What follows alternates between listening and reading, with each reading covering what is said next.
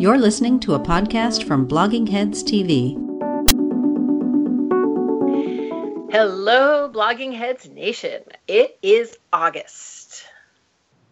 August. Which means it's time for a much belated edition of Dresbert. I'm Daniel Dresner. I'm a professor of international politics at the Fletcher School of Law and Diplomacy. I am also the author of spoiler alerts for the Washington Post.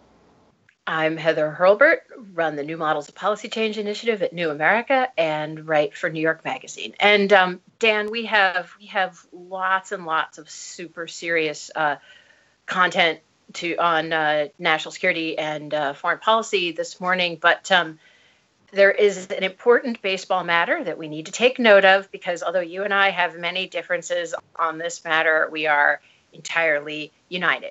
Dan, how many games are the Red Sox up on the Yankees in the AL East? 5.5. It's 5.5.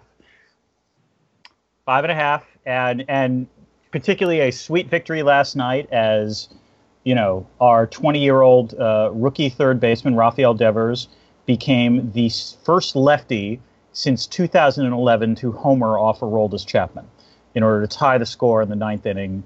I actually hurt my shoulder cheering. I was so happy about that. Dan has sustained a wound for the cause, ladies and gentlemen. All right, well, moving right along before we get too gloaty, because after all, this is the Red Sox we're talking about.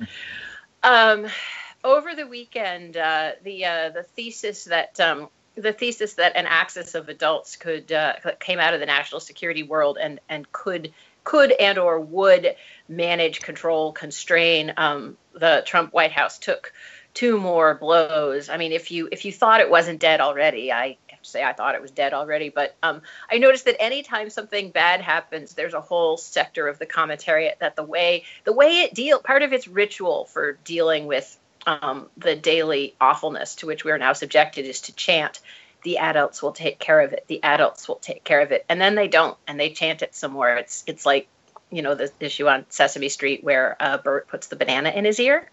Is it Bert who puts the banana in his ear? Anyway, obviously, number one, and this shouldn't even need to be pointed out, was the Navy got out there and condemned fascism, but all the generals in the White House and the administration couldn't get the president to condemn fascism. So that's point one. And now, Heather, he condemned many sides involved in the violence. I mean, that includes fascism. Maybe that's the way to think of it. Thanks, Dan. But for our purposes, moving on from that, just having noted that these are the times in which we are living, we also had the sort of ugly spectacle of the president's national security advisor going on television and asserting that North Korea is undeterrable. I would say it's worse than that. So first of all, I think we need to step back because this past week, to be fair, has been a case in which the axis of adults has tried to rein in the president. It's just failed spectacularly. There's been a cycle here, which is, you know, Trump makes some outrageous statement. In this case, this all starts with the fire and fury comment about what they will do in response to North Korea. At which point, the Secretary of State, Rex Tillerson, says the one thing that I've actually approved of that he has said over the last 6 months, in which he basically says, look, we're going to try diplomacy. I think we really need to relax. Americans can sleep safely at night.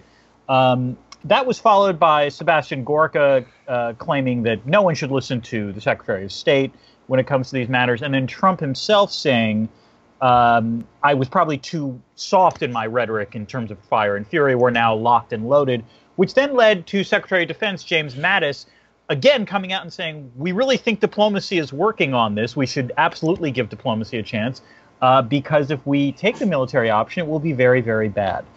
And then we segue into the Sunday talk shows where you're right. H.R. McMaster said that North Korea is not deterrable for actually really dumb reasons. I cannot stress enough how bad that statement that McMaster made was, because the question put to him was, why is North Korea not deterrable as opposed to, I don't know, Russia or China during the Cold War? And he explained that North Korea committed heinous acts and human rights abuses and starved its own people.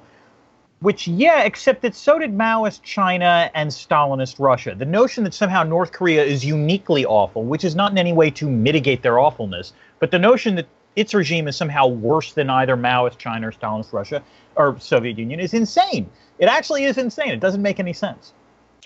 I think we should note here that I would be fully in favor of giving each authoritarian regime its own uniquely awful status.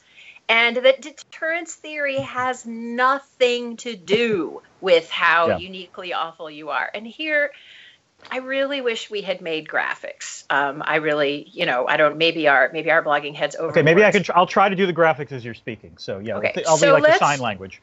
So let's go back and review. Okay, so there is a fundamental principle of deterrence theory, very easy to understand, which is, what does everybody care about more than anything else? Survival. So everybody, just like Dan in his library there, their first instinct is to protect what they have.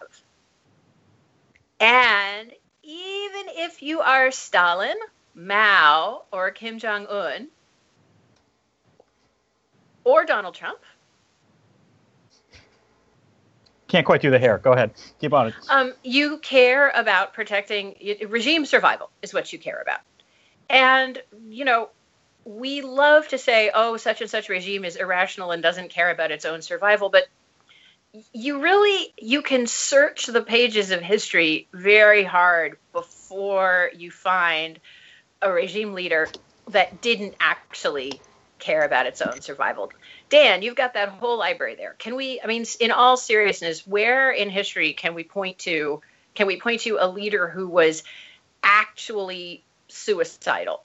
You have some who end up committing suicide, fair enough, and you have plenty who do things that are so stupid you can look back and say, oh, that was all a big suicide plot. But there's really good. Nobody sets out and says, oh, the way I'm going to enjoy my autocratic power is to commit suicide and take a few million people with me. That's not what we know about how government and leaders work. That's basically true. The one caveat to this is you can argue that some leaders might be so irrational that they do want to survive, but their strategy for how they think they're going to win is truly blinkered. But in the sort of nuclear history, that has never been the case. And even Kim Jong-un, I think, does not display that kind of irrationality. And again, it's worth noting that both Mao and Stalin, leaders who were extremely paranoid, and particularly in the case of Mao, genuinely unbalanced at the end of things, did not think, yes, we should engage in nuclear brinksmanship. That's the way I will survive. Yeah, I think that I'll just throw in that Stalin was insane. I'm just going to go for it, insane enough toward the end of his life to decide that his doctors were trying to kill him, and to sort of basically have every doctor within close range arrested and shot. So the bar for mental illness being so high that you choose to launch a nuclear strike is very high. So first point. Second point about deterrence is that it works best. It only works if you know what your opponent is going to do. If your signaling is very clear, that deterrence is the opposite of the Donald Trump theory of real estate negotiations, which seems to be don't ever let them see you coming. Right, which leads to even more problems with the past week's worth of messaging, because while the president has sounded one thing, his policy subordinates have been all over the map in terms of dealing with this kind of rhetoric. And you're right. This is a problem that goes back to the campaign, his foreign policy thinking, and I've written Christ knows how much about this, and as have others, pointing out that essentially Donald Trump's theory of foreign policy is that America's been too predictable. That, he constantly says, why do we constantly say what we're going to do and then do it? We're so stupid. We give away the game when we're communicating with adversaries, which there is a small sliver of foreign policy for which that is a valid critique, potentially. But for most of foreign policy, and particularly with respect to nuclear deterrence, almost the sort of cornerstone of all of it is the notion of credible commitment and clear signaling, which is to say, you do this and this will happen. And to do that, you actually need to be credible in terms of what you say. And so what worries me about the Trump administration is the degree to which, as I've said throughout all of 2017, Donald Trump, over this, as he's become president and throughout his presidency, has simultaneously become more predictable and less credible, which is to say he always makes bombastic threats and then almost never actually executes them, which means that if you're in the perspective of a foreign adversary, Trump threatening nuclear Armageddon or Trump threatening fire and fury doesn't necessarily count for much. And just to spell out why this matters, so the reason that you need to be super predictable and frankly super clear in your assertiveness. Nuclear deterrence is not an area where sort of necessarily soft pedaling the destructive power you have is useful. You actually have to be super clear and say, these are the things that will lead me to launch. These are the things that would trigger some kind of, whether conventional or nuclear attack. These are the things that we would consider acts of war, so that the other side can again use whatever it thinks of as its rational process. And I'm not going to argue that would look particularly rational to you or me, but to make sort of clear choices. And so then when the other side does something, you can then say, well, they knew that we would do X, and so we can have some insight into Y. And it's worth pointing out again, that this worked extremely well, not perfectly. And we had a number of close calls with the Soviets in particular, but also with the Chinese.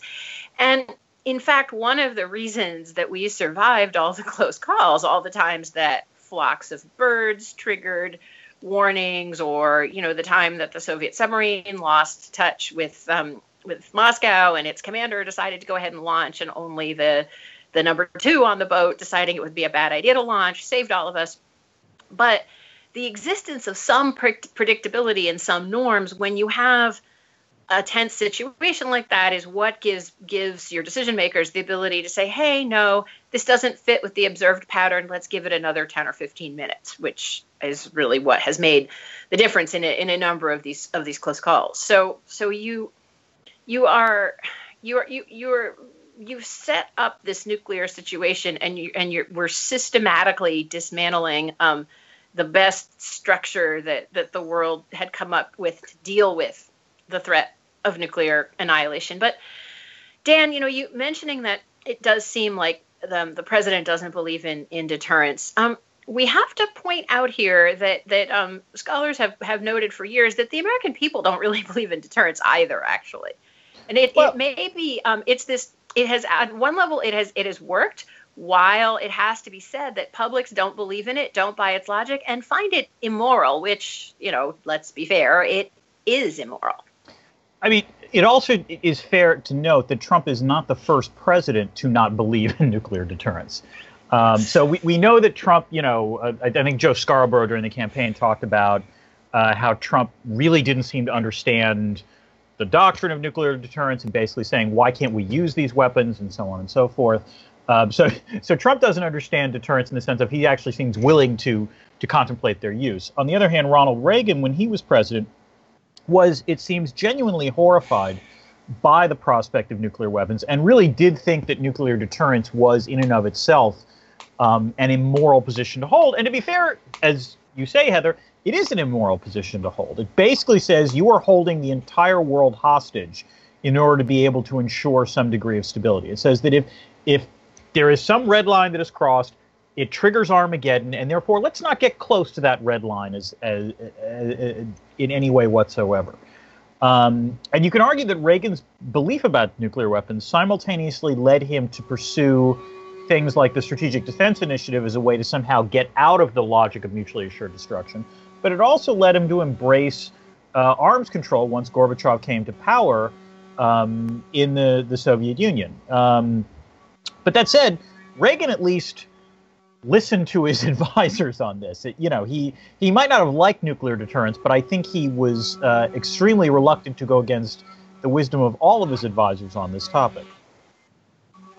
Yep, and I think you also have to consider, the difference between the size of the North Korean arsenal and the size of the Soviet arsenal during this period.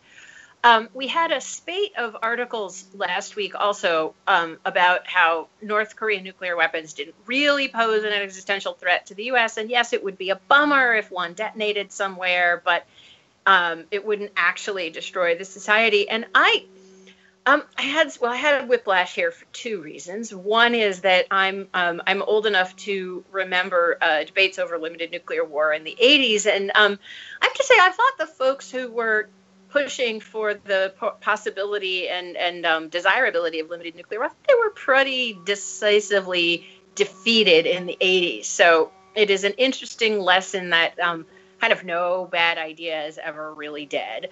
But the other sort of surreal moment that I had was that the same part of the political spectrum who's been telling me that, dudes who try to blow up a few dozen people with their shoes or their underwear are an existential threat to the United States of America, are now telling me that a nuclear bomb that could kill thousands upon thousands of people and render areas uninhabitable for centuries is not an existential threat. So I felt kind of confused, but I feel that way a lot lately. Yes, modern geopolitics is filled with this kind of confusion, and yeah, I was in Japan all of last week, and I think the thing that I found striking when I was over there is, I as much as the foreign policy community in the States was freaking out, I don't want to say that the Japanese were serene and calm about this, but they seem to be on a more even keel, perhaps, than American commentators were. In no small part, perhaps because they've had to deal with the North Korean threat, or it's been on their radar for a lot longer, I think, than it has been for the United States. Which is to say that while certainly American presidents have had to deal with North Korea for 25, 30 years now, the notion that North Korean nuclear weapons could somehow hit American soil is a relatively recent epiphany, as it were. Whereas the Japanese, this has been something they've had to deal with for a bit longer. So I have to ask, do you know that you were just quoting Tom Lahirs, Who's Next there, or did that happen by accident? Wait, what did I say? I didn't know. Serene and calm. I believe the line is, we'll try to stay serene and calm when Alabama gets the bomb. No, I did not realize I'd done that. Go look up the song, y'all, if you don't know it. So as to why American commentators might be less calm than their Asian counterparts, we should now note that the incoherence in sniping wasn't just on our policy with respect to a nuclear armed ally. It was on something much more immediate, if something's more immediate than a nuclear armed opponent, and that's personnel policy. That we also spent all of last week on H.R. McMaster watch, and it looks early indications are that we're going to spend all of this week on H.R. McMaster watch as well, since we've now reached the level of meta-ness in national security politics that not only is there a campaign to oust the national security advisor and a counter campaign to point out that there's a campaign to oust the national security advisor, but you now have quote unquote leaks on a Sunday informing chosen media outlets what the campaign to oust the national security advisor is going to look like this week. And I, for the life of me, can no longer tell which leaks are supposed to be undermining McMaster and which leaks are supposed to be undermining the people who are trying to undermine McMaster, because it's just all so painful and ridiculous. So it's worth pointing out two things. First, I don't think McMaster is the only name on the chopping block coming from this past week. I mean, we're also hearing stories, at least I have, that Steve Bannon's also in potential danger. I think there are two stories that are worth noting. I think it was a Politico story that began on Saturday, saying that the new chief of staff, John Kelly, is basically engaging in an exercise of a sort of office space exercise of what is it exactly that you do around here at the White House. And if there is one thing that the Trump White House is filled with, it is senior advisors who don't have specific policy portfolios. Steve Bannon being one obvious example of this. but also Sebastian Gorka and Kellyanne Conway, and not to mention Jared Kushner. So one of the interesting things is whether there will be further rationalizations in the bureaucracy will include those people being eliminated. And I think the source of that is twofold. First, the notion that there are continued White House press leaks, and that increasingly the source of them is being identified as Steve Bannon. That I believe that the link that's been identified is Steve Bannon to Mike Cernovich, that has led to some significant leaks, actually, in advance of coming out.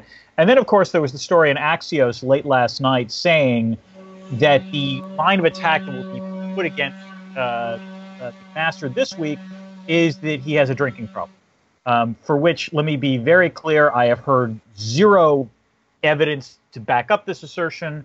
I'm not in that circle that would even necessarily have heard rumors, but I haven't heard a single iota of evidence backing this up at all. I don't know where this is coming from, but it is ugly to say the least. Well, it's coming from Cernovich, A, and B, it was also pointed out that while no one immediately popped up to tell Axios why, yes, this is something that others have heard of. What they did pop up to say is that because the president is a teetotaler, apparently he's particularly disapproving of others who can't handle their liquor. So the idea is that this is a particularly, I feel like I'm discussing a Game of Thrones subplot here, I have to say. But the idea that this all, like that you and I can sit here and discuss the antecedents of this attack before it's even really happened. It's very meta. It's very meta. And that you have a president who apparently doesn't care that his employees are squabbling in public, but only cares sort of if you manage to continue to have bella figura while you do it. Well, the fascinating thing is, I think Trump said this over the past week. Again, this is one of the weird things about when you're overseas and trying to keep in touch with stuff. I believe Trump described two kinds of leaks that his administration has had to deal with. The first are the bad leaks, right? Those are the ones coming from the intelligence community and spilling national security secrets. Those are the leaks he disapproves of. And then he described the second set of leaks that were coming from aides who wanted to show their love for him. Did I understand that correctly? Yes, and they're just getting out there and just trying to show how much they love. Yeah, I had blotted that out of my mind, as no doubt many of our listeners did. That's in the same vein of like the Vice story that reveals that twice a day Trump gets a folder containing apparently all the available positive chyrons and like headlines, and I swear to God, pictures of Trump looking like an adult, so that somehow bolsters his incredibly fragile ego. And so back to our conversation earlier about the uniqueness or not uniqueness of authoritarian rulers. That is just so depressingly out of stuff that one reads in the literature about authoritarian rulers, and even if your cult of personality is only internal. But speaking of authoritarian rulers and things that happened in the last week that you'd sort of like to blot out and just pretend didn't happen, not content with promising fire, fury, and other alliterations against North Korea, the president then went on to threaten to use military force against Venezuela on Friday. Yes, which actually brings us back to the original point you were trying to make, which is to say that, the president said this, no one else has said this, and indeed, that you've gone way over the line when even Lindsey Graham says, why in the hell would we invade Venezuela? That's not the right thing to do. And well, we were remarking just as we started this segment that it did trigger the son of the authoritarian president of Venezuela to threaten to invade the White House if the U.S. invaded Venezuela. Which speaking of absurd Game of Thrones subplots. Yes. Which I mean, it made me. I think this was your suggestion actually that we let this gentleman and Jared be in a room together, and Jared or Eric. Actually. No, I had Don Jr. is the one who would fight him. To say the truth. So anyway, we let a Maduro offspring and a Trump offspring settle this mano a mano. So what I think is interesting about this, and again, it reflects some genuine. I have genuinely ambivalent feelings about this. The fact is that the military then sent out, I think there was a news story in response to this where the military said, we have no plans. There's no change in tempo with respect to Venezuela. We're not doing anything that would remotely resemble an invasion of Venezuela, which, by the way, is consistent with other statements that the military has made and the Pentagon has made over the past week on two other issues. The first is North Korea, where they have also said we're not stepping up, operations with the idea of launching a preemptive attack. And the third thing is on the transgender ban, where the military has been very explicit, saying we don't care what the president has tweeted. All we know is that we're implementing the status quo policy until we get an explicit order coming from the White House. And indeed, I believe the Secretary of the Navy actually said publicly, if Trump were to do that, it would be a mistake, which is... So the transgender ban is a really disgusting but also interesting and important example of how everybody's struggling with this question of... You've just captured 2017 with a great motto. Disgusting, but interesting. Go ahead. Yeah. So you could see on the morning that Trump did the tweeting, you could see the Pentagon struggling with, on the one hand, this is ridiculous. It probably wouldn't stand up in court. It's appalling for morale, the idea that we would root out people who are serving and honorably and well and kick them out. We have to take a moment of silence. My favorite part about that morning was the 8-minute gap between Trump's first tweet in which he said, I've consulted my military advisors and ... And then, the entire world had to wait to see where that ellipsis was going. And my understanding is it freaked out the Pentagon as well. Go ahead. Yeah. So you can't, and I give the folks at the Pentagon a lot of credit for this. You really don't want to live in a world where the commander-in-chief says something and the Pentagon ignores it. Right. That's not okay. And that's why, and we've had this experience before where we might have had commander-in-chiefs we don't like, but if military subordinates act in an insubordinate fashion, they actually do have to be fired. That kind of violates the chain of command. Yeah, and you really, this is in a way, because this norm is holding so far, it highlights the extent to which just someone who's determined and doesn't care about nicety, doesn't care about anything until you come get him, is just trashing other norms of how government functions. But the Pentagon, sort of laid down a line and said, we will wait to get a policy direct. We are the president has not sent us formal policy guidance, and we'll be waiting for that. What people need to understand about the transgender ban is that the White House did move on and start trying to submit to do that policy guidance. And it's did they? This is the part where it's been unclear to me. Yeah, so it's been reported that that they were working on it within the White House. And that there's been pushback both from the Pentagon and Pentagon lawyers and from White House lawyers, but that nonetheless, the White House has continued to push forward, and it's been unclear, again, because I think the White House keeps trying to do things and keeps getting told, well, that's actually not legal, that won't stand up in court, and or the Pentagon just flat out doesn't want to do it. And so you've had this interregnum where everybody knows that that there's this arm wrestle over the White House trying to impose this policy, which the Pentagon doesn't want. And then various folks inside the Pentagon, as you pointed out, the Secretary of the Navy and others trying to stake out territory. Meanwhile, a couple of nonprofit organizations preemptively filed lawsuits, just basically trying to make it as difficult as possible. And Mattis, I think, basically tried to make a little lemonade out of the very big lemon of last week by saying, well, obviously, all kinds of personnel reform are off the table while we're dealing with North Korea. Now, what I haven't seen is anyone from the White House say, yes, this is off the table and we're not pushing it anymore. But I think that was Mattis finding a way of saying, I'm not going to be insubordinate. I'm not going to do you the favor of being insubordinate, but you're not going to try to push this on me now.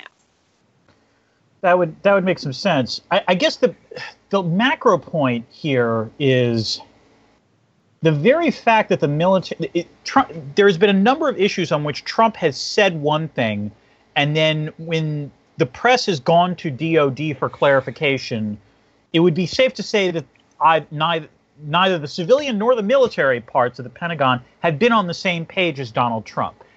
Now, on each of these issues, I am completely on Team Pentagon because, by and large, they sound far more sensible on a whole variety, on North Korea, on Venezuela, and on transgender. The DoD makes sense to me. Trump does not. That said, there is a small part of me that is extremely bothered by this dynamic. Yep. Because at some point if the president says jump, the military does need to say how high. Now, there are certain orders for which I would not want the military to say how high. I would want the military to say, no, we're not going to do that. But, to go back to our prior conversation, when it comes to issues on crisis bargaining and both nuclear and conventional deterrence, you need the president of the United States to have credibility when he makes threats. And none of what has happened in the past week has bolstered the president's credibility. It's done the exact opposite. And this is what I find disconcerting on many levels.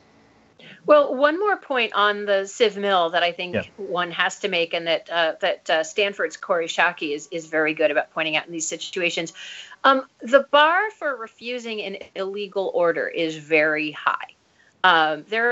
You can get a stupid order as a person in uniform, and you have to carry out a stupid order. You can get a stupid order that is very likely to lead to your own death, and you have to carry it out. That's part of the nature of what it means to have an armed service and to sign up for it. So, and it's not, I regret to say it's not illegal under U.S. law for the president to, decide to go to war in Venezuela. Yeah. Now I hear the screams from the audience saying, yes, it is illegal, authorization for use of military force, war powers. But ultimately, sorry, folks, the law on that is confused enough that no court is ever going to say that the president doesn't have the right to declare war anytime he feels like it. Again, I don't feel good about it, but that's where the law is. Yeah. No, so again, I'm in this, we are in this weird situation where simultaneously I don't trust the president to handle these crises terribly well, and yet the president, in the way that he has handled it, has actually eroded his ability to handle further crises. And so this is all just very problematic and does not seem to be going away anytime soon. My only hope is that essentially, and it is worth remembering that even as bad as the North Korea situation is, the reason everyone went, pardon the pun, ballistic last week had less to do with North Korea and everything to do with Donald Trump's rhetoric. Had Trump gone out and just sort of said, provided more sort of steely resolve rather than the fire and fury comment that he clearly had wanted to say for quite some time, I don't think people would have been as freaked out last week as they actually were. Well, and also if we were in a less hyped, a less amped up communications environment and we had a coherent policy process, you would have heard that the DIA view that those reports were based on is not the consensus view of the intelligence community or of the sort of North Korea analyst community, that folks do not think that the North Koreans could actually launch a functioning intercontinental ballistic missile with a miniaturized weapon and have it get here and explode. Which doesn't mean they aren't going to be able to do it soon. It doesn't mean, North Korea is a huge problem, but the degree of panic about, is there going to be nuclear war this weekend? No, there's not, because the North Koreans can't launch the things yet. Well, and this also leads to another question, which my first book talked about North Korea, so I've been paying attention to this for about 20 years now. And for all the talk by the Trump administration of, we're going to do foreign policy differently, am I crazy, or is there simply, North Korea is the ultimate foreign policy problem, which is to say that every policy option in your arsenal stinks. This is all about choosing the least bad option. And I cannot see a better bad option than whatever the status quo is, I guess. Well, actually, I do think there's a better bad option than the status quo, and it's been proposed in recent days by everybody from former Secretary Perry to former Secretary Kissinger to crazy left-wingers. So you sort of have the full spectrum saying, we are going to have to negotiate with the North Koreans. There seem to be things that the North Koreans want. And actually, the funny thing is the things that the North Koreans want are things that in substance, it wouldn't be terribly difficult to give them. What's terribly difficult, and this, funnily enough, we sort of loop back to our original conversation about deterrence and whether it works. Arguably, the thing that has in the past prevented the people who should have known better, honestly, such as the Obama administration and the Bush administration before it, from being willing to engage in negotiations with the North Koreans is this feeling that negotiating with them rewards them for bad behavior. Yeah. And, sadly, as the parent of a teenager, I'm all about not rewarding bad behavior. But at a certain point, when you're dealing with a nuclear armed state, the teenager analogy is no longer the relevant one. Right. No, and I would agree with that. I would agree with that sentiment. And again, it is worth pointing out, I always feel like compelled to do this. The Trump administration has many crises of their own making. North Korea is not really one of them. This is something they inherited. This is something that President Obama told President Trump in their first meeting. This is going to be the first, at the top of your foreign policy queue.